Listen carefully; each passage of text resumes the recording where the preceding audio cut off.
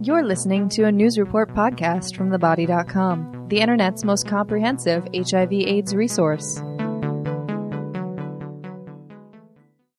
Welcome to a breaking HIV/AIDS news report. This is Bonnie Goldman, editorial director of The Body. On December 1st, 2007, new HIV treatment guidelines were released by the U.S. government. This year, the guidelines will come out in two parts. The biggest section was just released, and the second section, containing the panel's HIV medication recommendations, is expected to be released in January of 2008. The guidelines have become the HIV treatment Bible for healthcare providers in the United States.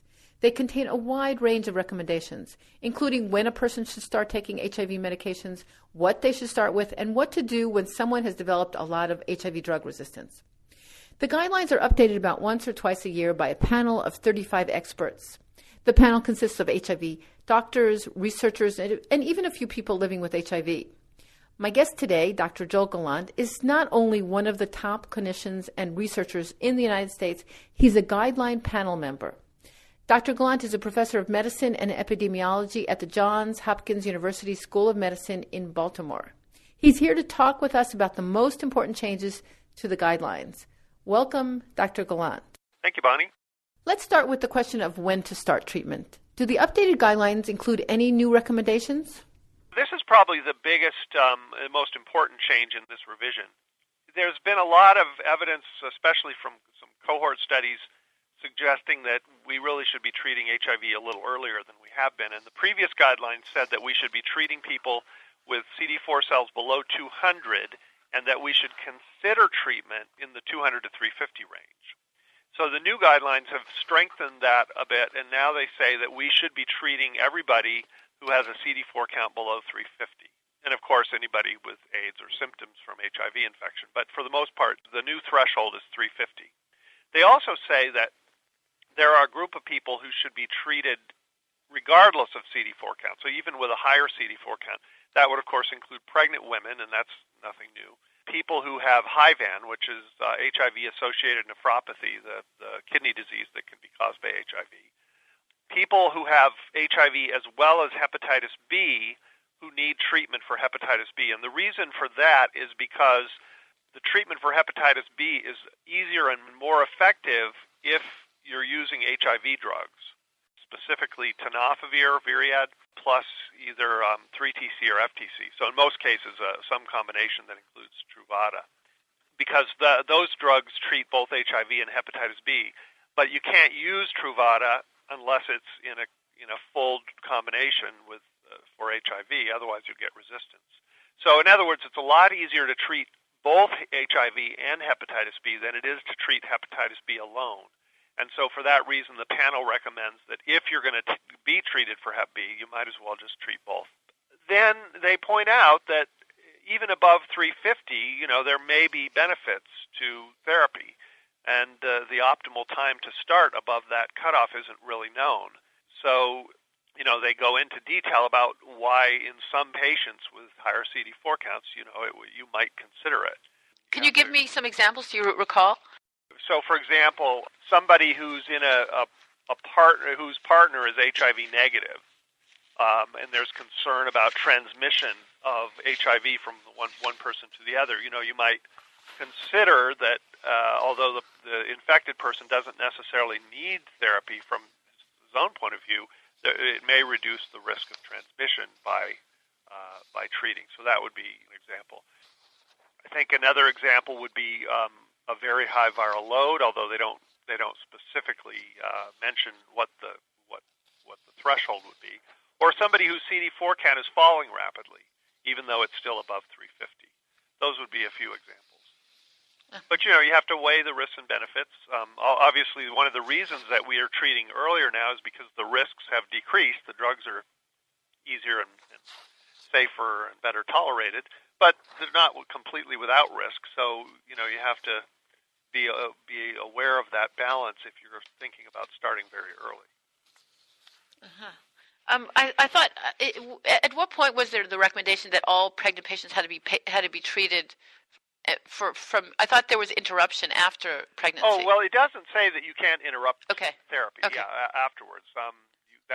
So really that pregnancy issue hasn't changed very much. It's just saying that pregnant women should be treated to avoid perinatal transmission regardless of CD4. Now, of course, if a woman gives birth and her viral load is undetectable and she doesn't have any side effects to the therapy, she may decide just to stay on therapy, even though she didn't necessarily need it when she started. And that's just a decision that has to be made between the woman and her clinician. But someone like that I know there's a whole section about treatment interruption in the guidelines, but someone like that would that be called a treatment interruption if she started it while she was pregnant and then had the baby and then decided not to continue? Well, yeah, it's a treatment interruption of sorts. It's a specific type, one that is generally considered acceptable, whereas most other types of treatment interruption are not. But it's still a treatment interruption, and you got to wonder whether. And I'm not speaking about guidelines here. I'm just speaking from personal viewpoint. You have to wonder if, given the data we have about interrupting treatment from the SMART study, whether there could be some downside to interrupting after delivery. And it's just something I would talk over with the woman after she delivered about how she was doing on therapy. If she was doing great and didn't have any side effects and was having a good response, I would talk to her about one option just being to stay on therapy. And I guess similarly with someone co-infected with hepatitis B. Well, hepatitis B, yeah, definitely. That once they clear, there you would generally treat permanently because there's this risk of hepatitis flare if you stop therapy that's effective against hepatitis B. So for most people, once they start, they're going to stay on. Okay. Anything else in terms of the treatment of the management of treatment experienced patients? Were there just a listing of new drugs? Yeah, or? It's mainly to talk about the new drugs, Celsentry or Maraviroc, Icentris or Valtegravir, and then Etravirine is coming out hopefully in January. So this has been a really important year for new drugs. I think we've talked about this in previous interviews, and the guidelines now discuss the data on those drugs and talk about how they can be used in treatment experienced patients. And just to remind everybody that a previous version of the guidelines had changed the goal of therapy so that it now says the goal of therapy for everybody is undetectable viral load of less than 50, even for treatment experienced patients. And the reason for that is because of all these new drugs, not only the three that I mentioned, but Prazista, Aptavis, and Fusion. So it's now much easier to achieve full suppression, even in people with a lot of resistance. I noticed that in the guidelines it used to say, if it isn't broke, don't fix it. And here, for treatment-experienced patients, the guidelines say, well, if there's some problem, maybe you could switch. Meaning there's a lot more leeway now because there's so many choices. Yeah, and of course, like you said if there's some problem, and if there's a problem, then it may be broke. So I think it makes a lot of sense to consider drug switches in people who are not completely satisfied with the regimen they're on because of either complexity or toxicity or side effects. Given the choices, as long as that decision is made carefully and the switch is a good one, then I think it makes sense to consider those kind of switches. Okay. For many years, the guidelines were a step behind what the savviest HIV specialists were doing. Do you think the guidelines have caught up to practice? I think there'll always be potential for them to be a step behind true HIV experts because, you got to figure, first of all, the panel relies on solid clinical data, and, sometimes expert physicians are kind of aware of data that are emerging before they're published or before they're presented and maybe acting on those data. And then you've got to figure that the panel has to convene and has to write the guidelines, has to develop agreement for guidelines. So, there can be a delay. So I would say they change pretty rapidly, and I think they're very responsive to new data, but there'll always be the potential for an expert with real good knowledge of the data to be, a step ahead. Mm-hmm. Now, that being said, sometimes people who are acting on the most recent data can be wrong, and we've all seen, there have been examples where things that seemed like a good idea turned out not to be such a good idea. So there is an argument for, going a little bit slowly with new data. Mm-hmm. Well, could we go through some of the major changes step by step? Sure. And I guess the first, I think, just on there's a what's new document included in the guidelines. Yeah. And the first thing in that list was the drug resistance testing recommendation. Yeah, the main difference there, the guidelines have in the past have recommended that everybody get baseline resistance testing before treatment, but in the past they sort of hedged on it and said that you should get a baseline resistance test if you're about to start therapy. And I think a lot of people recognize that that may not be the best approach, that we know that the best time to get a resistance test is when you're first diagnosed, as soon as possible after infection, because it's more accurate. So the new guidelines now say that you should get a resistance test as soon as you find out you're HIV positive, even if you're not going to be starting therapy right away, and that you should just save the results of that resistance test and then consider the results when it's time for you to start. And I think we all agree that that probably makes a lot more sense, because that way you get the most accurate test possible. Wasn't there a fear that the genotype would tell you little about someone who was infected 10 years before they entered care? Like the person could have archived resistance, but it wouldn't show up by the time they entered in care? Well, that's exactly the concern, that the longer you wait, the more likely you are to miss something. And there's not much we can do about it. If somebody gets diagnosed 10 years after they're infected, all you can do is get the test and just understand that it may not be reflective of the true resistance profile.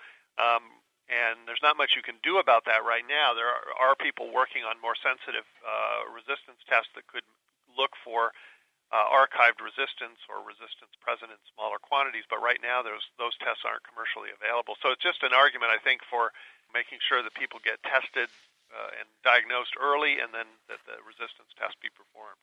Mm-hmm. Okay, and I guess the next new thing in this document is the tropism assay. Right, and of course that recommendation came out because of the approval of Cellsentry, or Moraviroc, which is the new CCR5 inhibitor. And really, this is a unique drug in the sense that you really have to do this test before you can use it.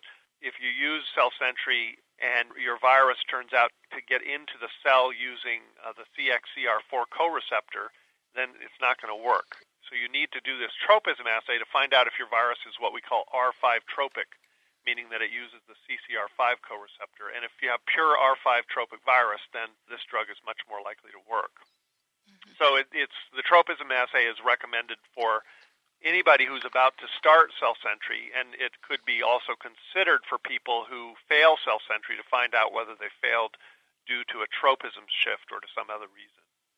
One curiosity, I guess, about recommendations in the DHSS guidelines is that something could be recommended, but insurance or ADAPT or clinics will not have it available in their clinic because it's too expensive. I don't know if that's still true about this test. Well, this would be a good example because this is a very expensive test. It's almost $2,000, so more than even a PhenoSense phenotype assay, and many clinics are not doing phenotype assays. So it's unclear what's going to happen with this test, because just the fact that it's in the guidelines doesn't necessarily mean there's a way to pay for it. The guidelines don't, they're, in a way you could say they're kind of an unfunded mandate. So it's going to depend on individual clinics, individual states, what kind of Ryan White issues they have, what their percentage of people with private insurance is, et cetera. You could certainly use this as an argument, if a private insurer doesn't want to pay for it.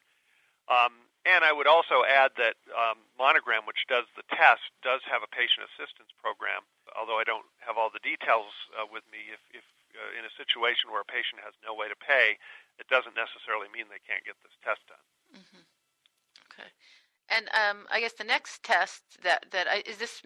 I think it's the first time it's mentioned in the guidelines. The right. HLA. Yeah, HLA B5701. This test has been around for a little while, but recently, especially at the Sydney meeting in our summer, there was some really good data showing that the HLA B5701 test is a very good test for predicting whether you're going to get the hypersensitivity reaction to Ziogen or abacavir. If the test is positive, you're very likely to have this reaction, and you shouldn't take the drug. If the test is negative, you're very unlikely to have the reaction. It's not impossible, but it's much less likely.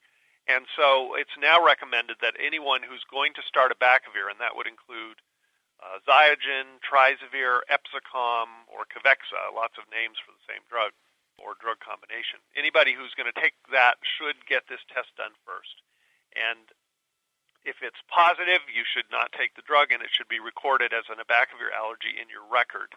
If it's negative, then you can go ahead and take the drug and just be aware that there is still a very small chance of having the hypersensitivity reaction. This test, unlike the tropism assay, is not very expensive, and so hopefully this won't be a major problem for most clinics. So would you say it's available mostly, in most clinics today? Or? Well, yeah, it's available through the standard commercial labs like LabCorp and Quest, which, a lot of the clinics are using. So, and then it can be done in other labs as well. So it's a pretty available test right now. But there's no point of taking the test if you already have taken abacavir. Yeah, if you've taken abacavir and you've tolerated it, or if you're taking it now and you're doing well, there's no reason to do the test because you've already shown that you're not hypersensitive to it. And if you're not going to use abacavir, there's probably no reason to do the test. So the guidelines panel is recommending that this test be specifically used if you're going to start abacavir, just like you do a tropism assay if you're going to start the cell sentry. Mm-hmm. Okay. So it's not a test that everybody needs to get. And people can't develop hypersensitivity to abacavir while they're on it. Well, you do develop it while you're on it, but it's something that occurs within the first few weeks of therapy, and if you get through those first few weeks, you're not likely to have this problem. So to sum up, what is the biggest difference between the new HIV treatment guidelines and the old guidelines? I think for me the biggest change here, even though it may seem like a subtle one, is the strengthening of the recommendation for when to start, and really saying that 350 is now the new threshold. And also just giving more leeway for earlier treatment. The previous guidelines said basically if your CD4 is above 350, don't treat. And the guidelines no longer say don't treat about anybody. They just say, you could consider treatment, but they don't really come out and say that there's a type of patient that should not be treated. And does it look like there's going to be some more upward? I mean, are there any clinical studies starting that will be looking particularly at when to start? Well, there are attempts to start a study. I think it's called the START study, in fact, which will be a large randomized trial comparing earlier therapy to, more standard initiation of therapy.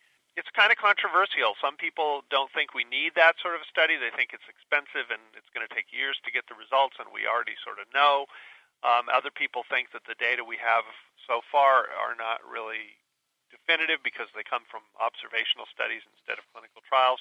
So there's this debate, but if the trial does get funded, and if it does enroll patients, it's going to be years before we have the results, and we can't really sit around and wait for those results. So I think it's appropriate that we act now based on the data we have, even if the data are not perfect. And I think if you just kind of look at the risk-benefit ratio of therapy, it's increasingly the benefits are outweighing the risks for a lot of people.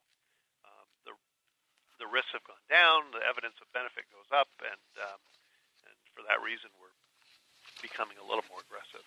Thank you very much, Dr. Gallant, for taking the time to talk with us. My pleasure, Bonnie. The opinions expressed by hosts or interviewees in this podcast do not constitute professional advice, should not be considered substitutes for professional services, and do not necessarily represent the opinions of Body Health Resources Corporation or its sponsors. Please see the full disclaimer online at thebody.com. If you have comments or questions, please contact us.